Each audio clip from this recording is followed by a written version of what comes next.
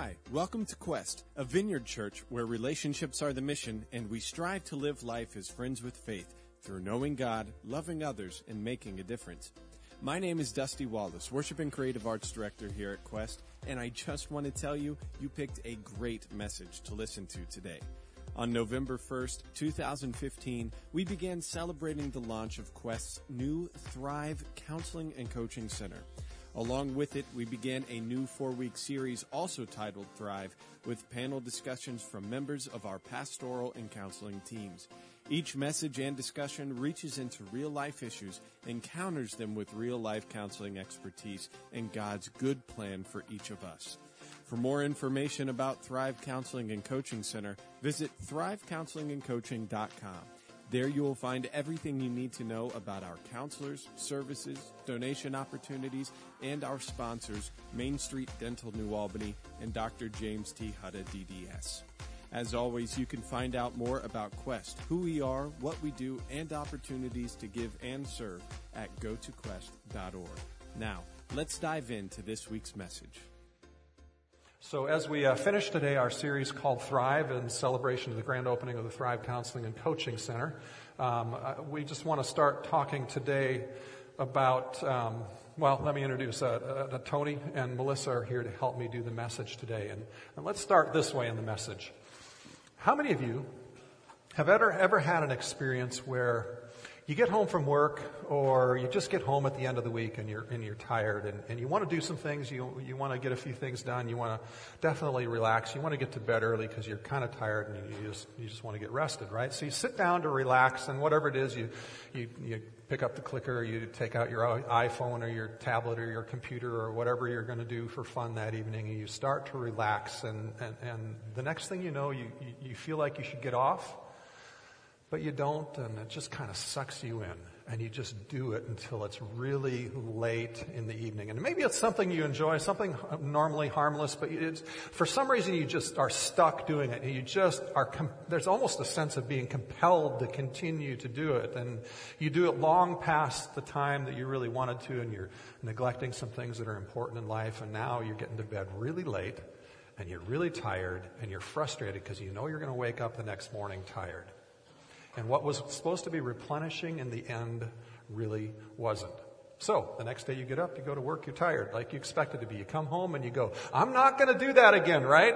We do that. We say, I'm not going to do that again.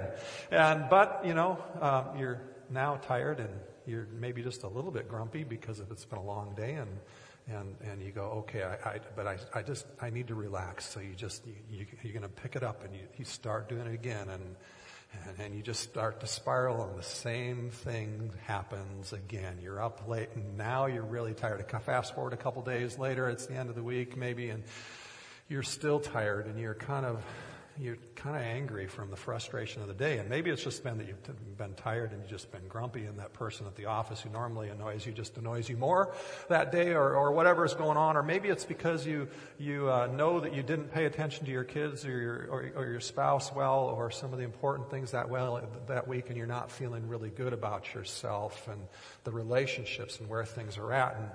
And you don't want to continue to think about the crud of the day, and maybe you're even cognizant enough and in control enough of yourself that you sit down for a minute and you decide to pray and journal about it and try to face it and deal with it. But you sit down and you start to pray or you start to read the Bible, you start to journal, in a few minutes you nod off. Or you just feel more frustrated focusing on it. It's like the frustration gets more, the agitation gets more, and you just kind of go, this is not working. And so you pick up whatever it is, the phone, turn the screen on, you go do whatever you do. Maybe it's even something more acceptable that you just go back to work and you just work some more and there you go off again and you just are in this thing that you're compelled to do. See, here's the deal. In that moment, when we get caught in that stuff, it kind of numbs the difficult feelings we're facing that we don't really want to look at. And sometimes when you're really tired, it actually gives you some energy when you're playing that game or doing that screen time, and you actually kind of wakes you up when you're tired. But when you're done, you don't feel better off. In fact, you feel kind of a different kind of worse inside. because you ignored some things that were important, or you're extra, either with yourself because you're extra tired, you're feeling even worse now, or you ignored your family or your friends, or you ignored God, or you ignored dealing with your feelings, and you know it, but it's like you're controlled by it. It's almost like it's leading you somewhere where you don't want to be, and we all too often succumb to it, don't we? It's like me sometimes. I love the game Civilization. It's a computer game, and I especially love playing multiplayer with my kids on it. But when I'm tired, when I'm frustrated, when I'm not dealing well with my inner world with God, that game can be a trap to me. It sucks me in. I get on it at 7 o'clock, and 9:30 rolls around, and I barely acknowledge my kids starting to head towards bed as I keep playing. And at 10:30 rolls around, and Wendy goes, "I'm going to bed." And I go, "I'll be up in a minute, honey." And in about 1 a.m., I'm now getting really tired and getting that kind of sick, tired feeling you get, in your stomach when you stay up too late. And I end up finally getting off, and I'm mad at myself because I didn't hug my kids and my wife and pay attention to them like I wish I would have. And I know I'll be tired the next day, and I know I'm still going to have to perform, and I'm going to have to be spiritual, yet I know I'm going to wake up the next day, and I'm going to be grumpy. I'm going to be tired. I'm going to have a hard time being creative, and it's just going to be a struggle. I'm probably going to have a headache as well.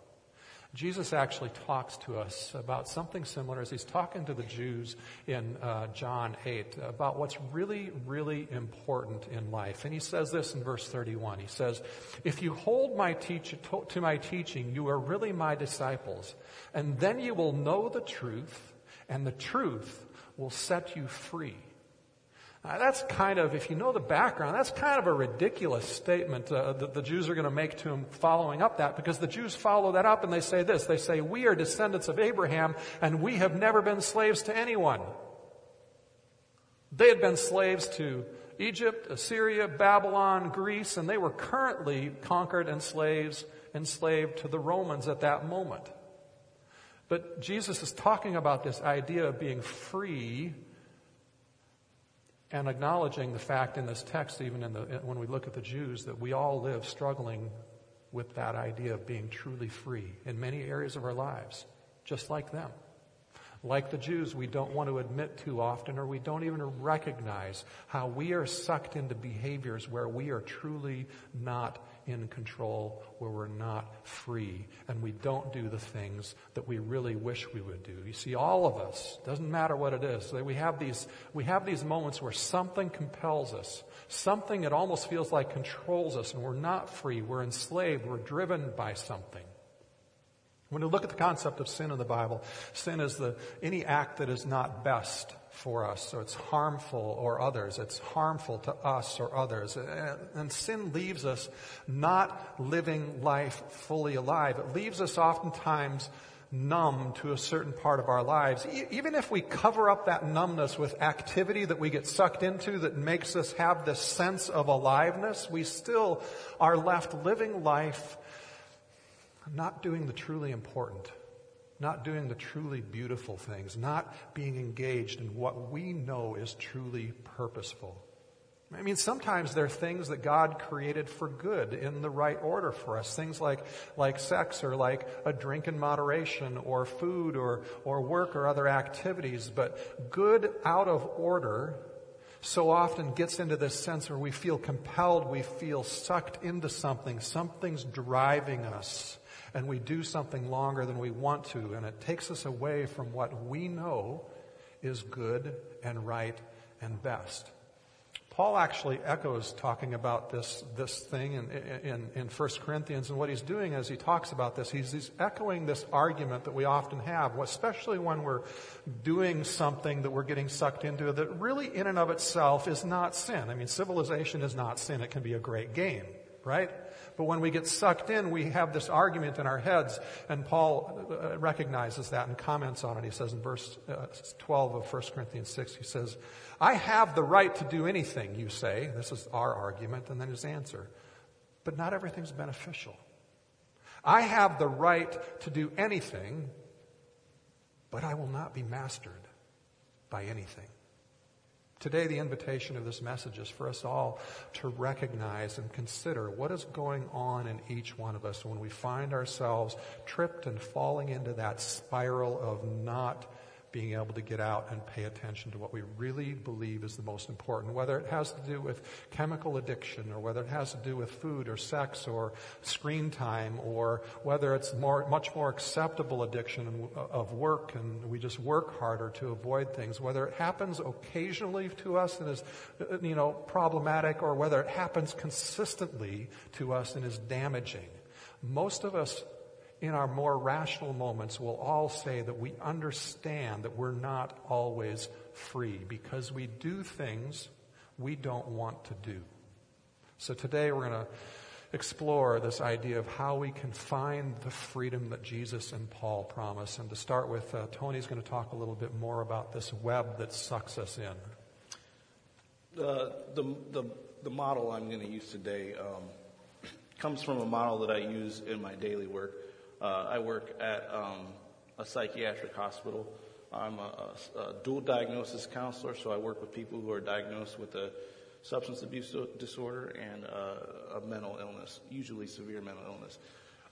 There's two parts of the hospital. One is a crisis unit where we're stabilizing people and getting them out into the community real quick. But the other part is the forensic unit, is where people are there for a long time because they're there because they committed a crime. And on that unit, I do a group called Recovery Skills. And in that group, I do something called the Web of Addiction and Mental Illness. And it's just a way to help the patients understand how we create a system for ourselves that feeds the dysfunctional behavior.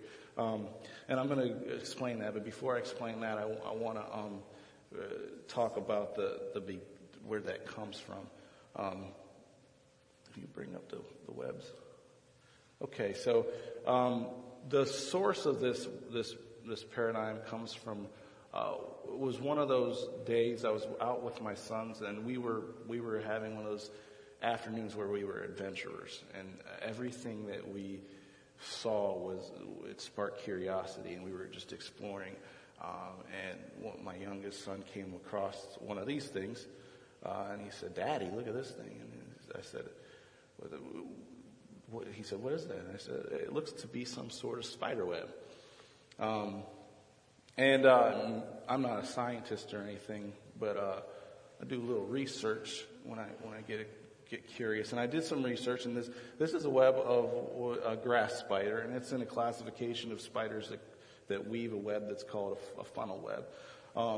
And I knew that it was a spider web, and I knew that there was a spider down in that hole. If you go back to the spider webs real quick, I'm sorry. Down in the middle there, I knew there was a spider. So I got my youngest son. I said, "Here, take this blade of grass and touch that web, see what happens." So he took the blade of grass real gingerly, like shaking a bit, and touches it, and lo and behold, out comes a spider. And it really got me thinking, because I'm kind of in that mode where I think about these things, thinking about addiction. What happens is this spider has this net almost, this web, and anything that touches it, he reacts. And that's kind of what we create. We create this web of thoughts. And we can go to the next slide. Web of thoughts, messages, memories that we have from our life, emotions, that is just out there. And when it is triggered by things in the outside world, we react, and we fall into this funnel of our dysfunctional behaviors, as Ross was saying. We'll bring up the next slide. The funnel slide, if you would, please. And this funnel, and the way the funnel works is that, you got your trigger, which is something from the outside atmosphere that comes into your web that you've created as your atmosphere, and it has wiggled your web and caused you to feel some sort of way. And it brings up the thoughts, the memories, which cause you to feel a certain way. And when we feel a certain way, we were wired to, when we feel a way, we act a way. And so then we feel, and then we have this behavior that makes us, for the moment, feel better, and we turn to that. And we'll go to the next slide. And then what happens is when we get into the middle of that funnel, we get caught in this cycle of isolation. The dysfunctional behavior causes you to feel even worse. So then as you feel worse, you want to feel better and you do the dysfunctional behavior. And the isolation comes into play is where you are isolated, it becomes you and your behavior. And you can be surrounded by a wonderful group of people and there's no connections because you have connected yourself and you're trapped to your web and nothing else moves you the way the web does. And you get and ultimately you're detached from God, and you the shame and the guilt keep you wrapped up in yourself in a way where you're just that spider at the bottom of the funnel, devouring and reacting and devouring and reacting, and that's a really, really bad place to be. And I'm up here today just to talk about my personal experience with dysfunctional behavior and addiction. I'm an alcoholic, and I've had plenty of other things that I've engaged in to try to get what I think I need, and I've become trapped in that web of addiction and alcohol specifically. But I've found that I can make just about anything a substitute for relying on God. And I hope that as I'm sharing that you can kind of connect the dots for yourself, that you will take a look at some of the things that you might tend toward and that might be your go-to. But regardless of the approach for helping out with addictions of any of these kinds of issues, there's always a spiritual solution. I like that. No matter who's doing the work, there's always that push toward something outside of ourselves. And it's this universal treatment for living free of substances and those compulsive behaviors. As I became dependent on alcohol, I started edging God out of my life. It wasn't like I was doing that intentionally, but I just started hiding a little more every day. And the result was that addictive activity took me to a place of being less connected to myself, less connected to people around me, and definitely less intentional about my relationship with God. The first 3 steps of a 12-step program often get summarized like this, and this is a good way for me to remember it. It's, I can't, he can, and I think I'll let him. And it wasn't until I could honestly say those 3 little sentences that I could begin to let go of my addictive behavior. For me, it was about really getting honest with that situation that I was in, that what was going on within me, and being clear about it. Being able to have a hope that God could help me, and then really taking the leap of faith and saying, I think I'm going to trust him to take care of me, and I think he's going to do a better job than I can do. I have not had a perfect record at recovery. One thing I know is that I have to really intentionally stay really grounded and intentionally think about, I am an alcoholic, and stay aware of those tendencies and those behaviors, and really respect the power that they can have over me when I don't rely on God helping me, when I don't rely on something bigger than me. The enemy is always trying to get me to disconnect from God. If he can manufacture doubts about whether God is really going to take care of me or whether I qualify for his care, then I get into a bad place. I become really vulnerable to taking refuge in something or someone else. I do have a lot of discipline, and so my first approach to recovery was compliance. If I could follow all the rules, I could do that really well for a while. And I've done that really well for years about some behaviors, and that has worked. But eventually, that self-reliant obedience is not going to be good enough, and it wasn't good enough for me. It's not a game of willpower, this compulsive behaviors and addictions. This self-rule is never a long-term solution. It's really about having a daily surrendered reliance on God And as soon as I start assuming responsibility for myself, and I start bringing in reinforcements from other places, because I really don't have what it takes to do this in and of myself. And I can bounce back and forth between that compliance to defiance, and I just think, so what? Everybody else has issues. This is going to be mine. I can jump into just saying, this works for me, until it doesn't anymore. And then I have all these consequences that start mounting. God has never offered me a partial solution. He gives me really specific steps to take. Sometimes that comes directly from Him to me, and sometimes that comes from other people. But I just have to rely on Him to give me the power to follow through with them. When I think about some of the things that really going on with me underneath my addiction, I have to have courage and humility to look at that stuff. Things, what am I afraid of? Who do I need to forgive? What am I believing about God? I have to face those difficult things, but I get to do it as a sober person. And I leave those outcomes up to Him, and taking the pressure off myself. Sober means clear-headed. And my experience is that any dysfunctional behavior I'm involved in leaves me feeling kind of dull. And sometimes very dull. I don't see my circumstances. I don't see other people. I don't see myself very clearly. And it also leaves me in a place where God gets kind of hazy to me. I don't really even know if I really believe who He is and what He's really like. I've heard people in recovery talk about this spiritual awakening, and I like that phrase because it reminds me that whenever I'm engaging in my dysfunctional behavior or an addictive behavior, it leaves me anesthetized, and an interaction with God can really wake me up. And that's encouraging to me because I know that I can have one of those experiences anytime, that God's always available, and He doesn't give us just one spiritual awakening. We can have as many as we're open to. And those always open me up to a place of trusting Him more. Thank you so much for sharing. Don't you appreciate the vulnerability?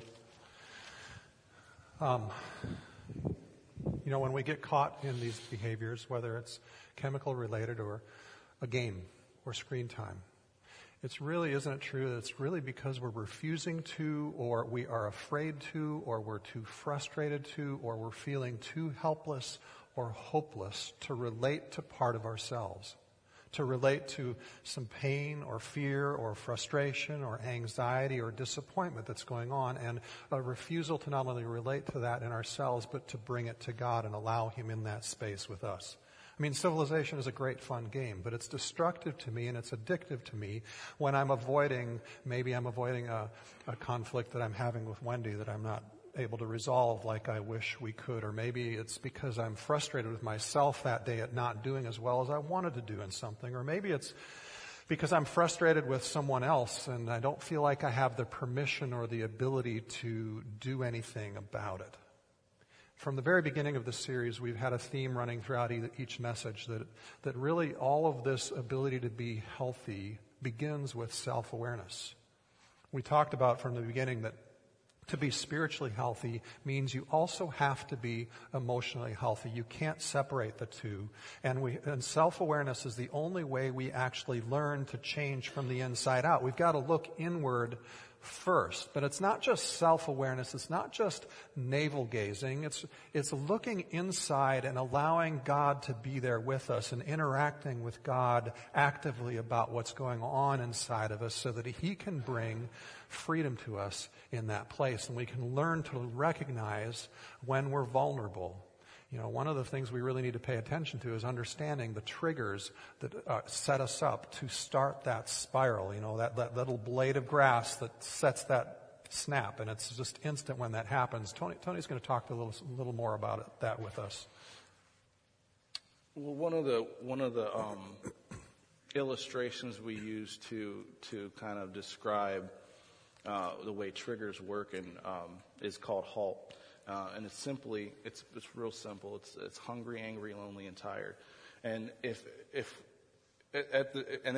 really speaks to our basic needs. And if we're not meeting our basic needs, then we become our web becomes this very sensitive field that is really easily triggered, and the moment between the trigger and you being in the core of that funnel is like that, and the more we ignore our hunger, our emotions, our relationships, and our fatigue, the more that web becomes sensitive. And so when we start to rebuild, which I'll talk about a little bit later, rebuild a new web, a positive web, we have to start doing these things. We have to start looking at our nutrition. How are we eating? That's kind of a hard one. We got to look at our emotions. What's making us angry? We got to look at loneliness. Loneliness is a funny thing, because you can be as lonely as all get out and be around a ton of people. If you're not connected to people, and that's that core of the web of dysfunction, is I have these people around me, but I don't know them, I don't feel them, and I have this awesome God above me, and I don't know him and I don't feel him, and then you feel lonely. And then the one that I struggle with a lot is the tired. I struggle to get a good night's sleep a lot. At the end of the day, when I'm anxious about the things that have gone on through the day, I start to think about that. It keeps me up. And if we're not sleeping, and not just sleeping, it's taking care of ourselves, taking that time to rest, then our web is easily triggered. But there's something there's a way that, if we can go to the pause one, there's a way to kind of start to build that web that I like to share with people, and that's the pause. The pause is simply just the time between your thought and your behavior. And when we're in that web of dysfunction, the time between our thought and behavior, like I said, that web of dysfunction likes quickness. It likes to get you here and there real quick. That spider comes out and jumps out real quick. And as we start to build a positive web, we have to begin to acknowledge that pause and lengthen it to a manageable length. And that starts with first acknowledging that you're triggered. It means, okay, this is upsetting me. This thing that happened to me has made me upset. And you can say that out loud. You can say it to a friend. But most importantly, you're saying that to God. You're saying, God, this thing that has come into my realm of understanding, my perception, is causing me to feel this way. And then there's a prayer. And as you go along, you'll build that up till you get to a point to where you're praying, and then you have a network of things that you can do to lengthen that pause, and eventually you become in control of the moment, and you're no longer here and there real quick. Yeah, Proverbs actually illustrates this idea of getting sucked into this behavior that compels us, and the triggers in chapter 7 of Proverbs. It illustrates it in a number of places. In chapter 7, it does it in the context of sexual addiction, but don't get caught up in the fact that that's the focus of the topic, because the reality is, whether it's other chemical things, or food, or video games, or TV, or Facebook, or Pinterest, or whatever it is that we get sucked into, and we find ourselves being so compelled that we're starting to neglect things, or do it a whole lot longer than we think is healthy for us. So the feelings, the drives, the process is all very similar. In the build up to this, the text, part of the text we're going to read, you actually see this man walking down the streets just near the corner where the prostitute resides. And in verse 21 it says this: with persuasive words she led him astray. She seduced him. She sucked him into the trap. She tapped that drive inside of him that tips him from the point of control to I'm a goner. With her smooth talk, all at once following her. It's this, all at once, this sense of this trigger. It's very fast, isn't it, in our lives? We can say, no, I'm not going to do this, and I'm not going to do this, and the minute we do it, we're done for the evening, right? All at once, like an ox going to the slaughter, like a deer stepping into a noose, till an arrow pierces his liver. Now, in the Jewish culture, the liver was, today if we said the same phrase, it would be pierces our heart. It's this, have you ever felt this kind of like when you're being drawn, sucked into it, you have this, or tempted, you have this gut level, kind of this twisted tension going on inside of you where your heart rate's up and you're feeling this pulling, this drawing, this compelling to this behavior that you know isn't going to lead you exactly where you want to go in that moment, is it? And then it goes on, it says, like a bird darting into a snare, little knowing it will cost him his life. You see, this is a picture of us not understanding the triggers and not being able to lengthen that pause between the triggers. He puts himself in the vicinity of the temptation, and he's seduced, he's compelled, he's drawn in. And lengthening the pause, it can look like just very practical, sometimes simple things. It can be just simply knowing what your triggers are and being aware of them and then avoiding even being in the vicinity of them. Or it can look like, I know many of you travel for business, and I've heard this a lot from different people who have traveled for business. I used to travel 90 to 100 days a year, and you get up at 4 a.m. to catch a flight, and you're not done work until 9:30 at night, and you get back to the hotel and you're alone and you're tired and you're hungry, and sometimes you're frustrated, especially if the plane got delayed or stuff's not going well that day or you're late and stuff, and you have practically everything on the halt radar going on, and you get there, and it can really be a time of temptation, being alone in a hotel late at night, can it? And I know for some men in particular, but women as well, I've heard them who travel, they say, my temptation to pornography is so much greater on those evenings, and it's so easy just to get involved in that. Or maybe it's not even pornography. Maybe it's just staying up and watching movies you've seen a dozen times and wasting time and not feeling replenished and then feeling tired and just it's not a good feeling, right? So, lengthening your pause in that situation might be as simple as predetermining before you go in the room what you're going to watch. I mean, you know the schedule of your shows a lot of times, predetermining it, and then when you get in the room, picking up that channel guide so you know what channel it is on, and then when you turn the TV on, you key in the channel rather than flipping through all the channels and accidentally getting caught on HBO or Showtime late at night when all the nudity's on, right? I remember years ago counseling a guy who was stuck in a sexual addiction that was really dangerous to himself and others. And lengthening the pause for him looked like, at the end of his workday, intentionally setting time aside before he left the office to do this HALT evaluation. Am I hungry? Am I tired? Am I angry? Am I lonely?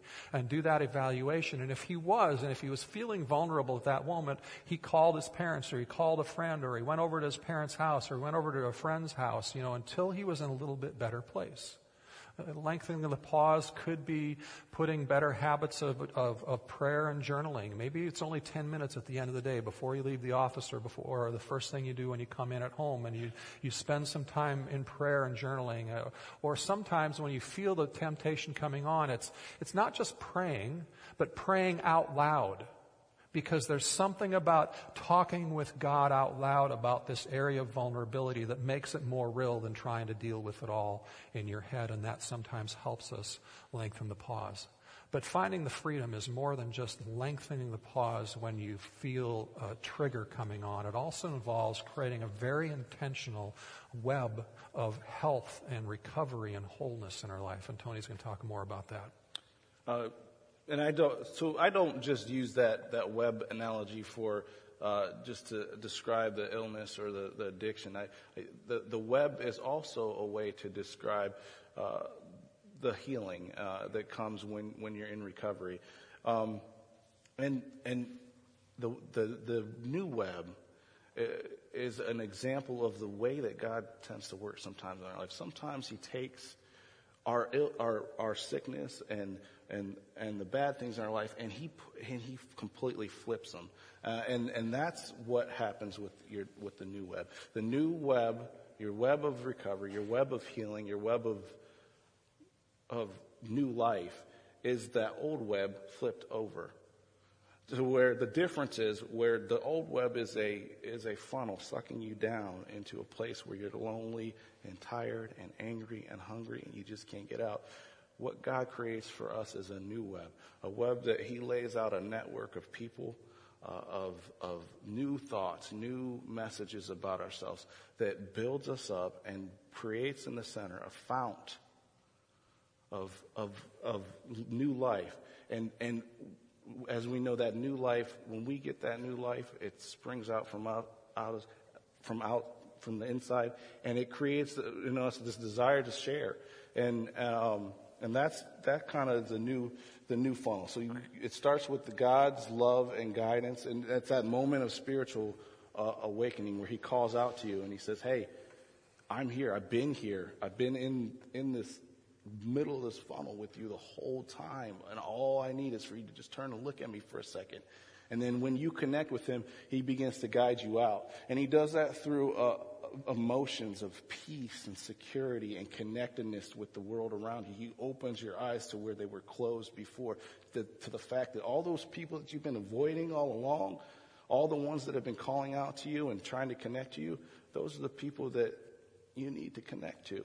And he helps you connect. And then He brings in new people. He does new things. And ultimately, He creates this message in us that you are His child, and He loves you no matter what.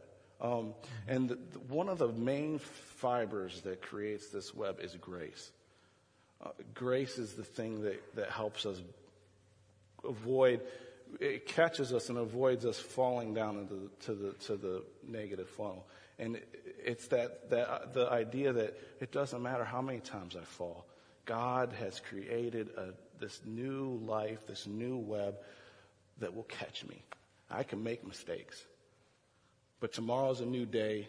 And instead of this cycle of I do my behavior, I feel bad about myself, I wake up with a new spiritual awakening every morning, and the cycle begins again. He lifts me up. He puts me in that fount of new life, and I feel motivated to share with those around me and be connected.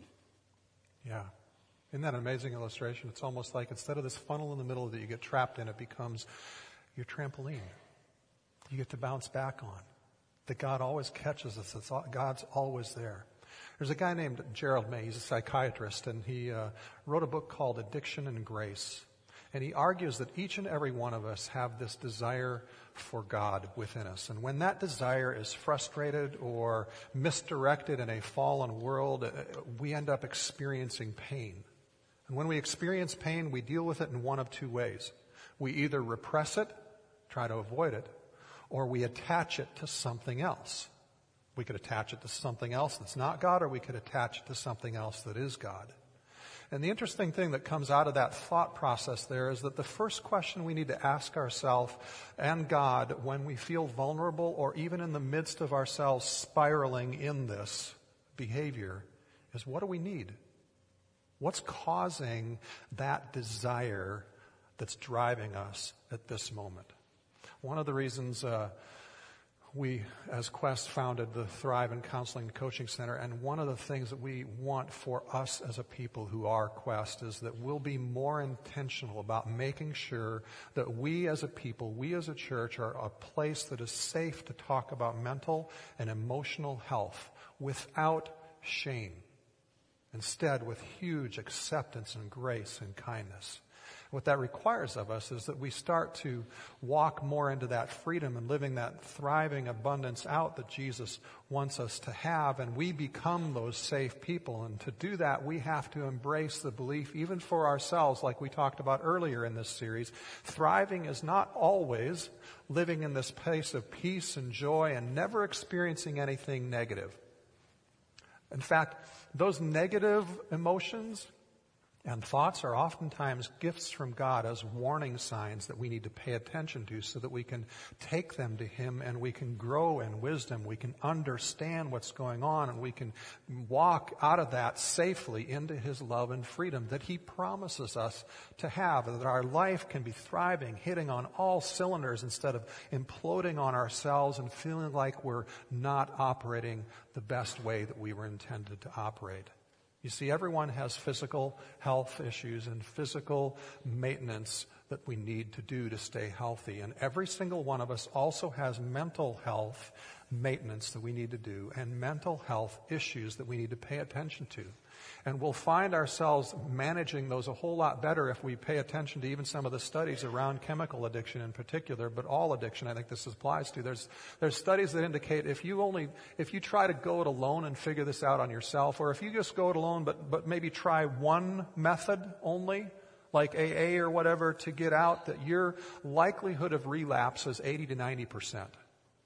But if you build this expansive web of friends with faith who you can talk about God, who encourage you, who you can talk openly and honestly and not feel ashamed about your failures, if you can create this vital habit system of relationship with God and understand that He loves you even in the depths of when you're spiraling, He is there and He loves you and He accepts you, and you can start to build that web. And if you can add to that counseling, or if you can add to that support groups or intentional growth processes like small groups and things in your life, if you build an expansive web like that, then your likelihood of relapse into whatever the addiction is, whether it's chemical or whether it's screen time or whatever that's destroying you right now, your likelihood of relapsing into it is 10 to 20%. There's that much of a difference if we make a healthy web of recovery. See, lengthening the pause has a lot to do with not just between the trigger, but also creating that web to keep us safe throughout all days of our life. You see, let me just make this before I get to the close that I want us all to reflect on.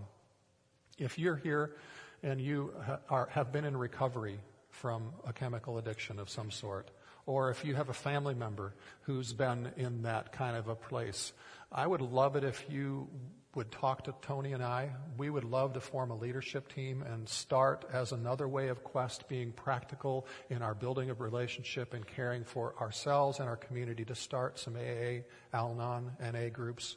And so if you have a background in that and you want to be a part of something like that, would you talk to Tony and I, and we're going to try to work and see if God will bring us the right leadership team to be able to get that going after the first year. But let's pause and let's get more personal again, because all of us struggle with some form of this at some level in our life. And if you recognize today as we're talking, yeah, that's me. I find myself spiraling out of control of whatever it is that you struggle with, then I want you during the next worship time here, as we continue, to respond to God with just your own personal confession and worship of Him, that He loves you even in the moments you are doing that. Even in the moments when you are most disappointed with yourself, He is there loving you. And just worship Him for that. Confess that. And I want you to begin to ask God now and today, throughout the day, what is the need driving that? What's going on in me that's making me do that frustration or pain or whatever it is? And then begin opening up to friends this week, and maybe even make an appointment and go see a counselor, or get involved in an AA group or some other small group, or some place where you're going to start strengthening that web so that you have the resources to be free. Because that's the promise.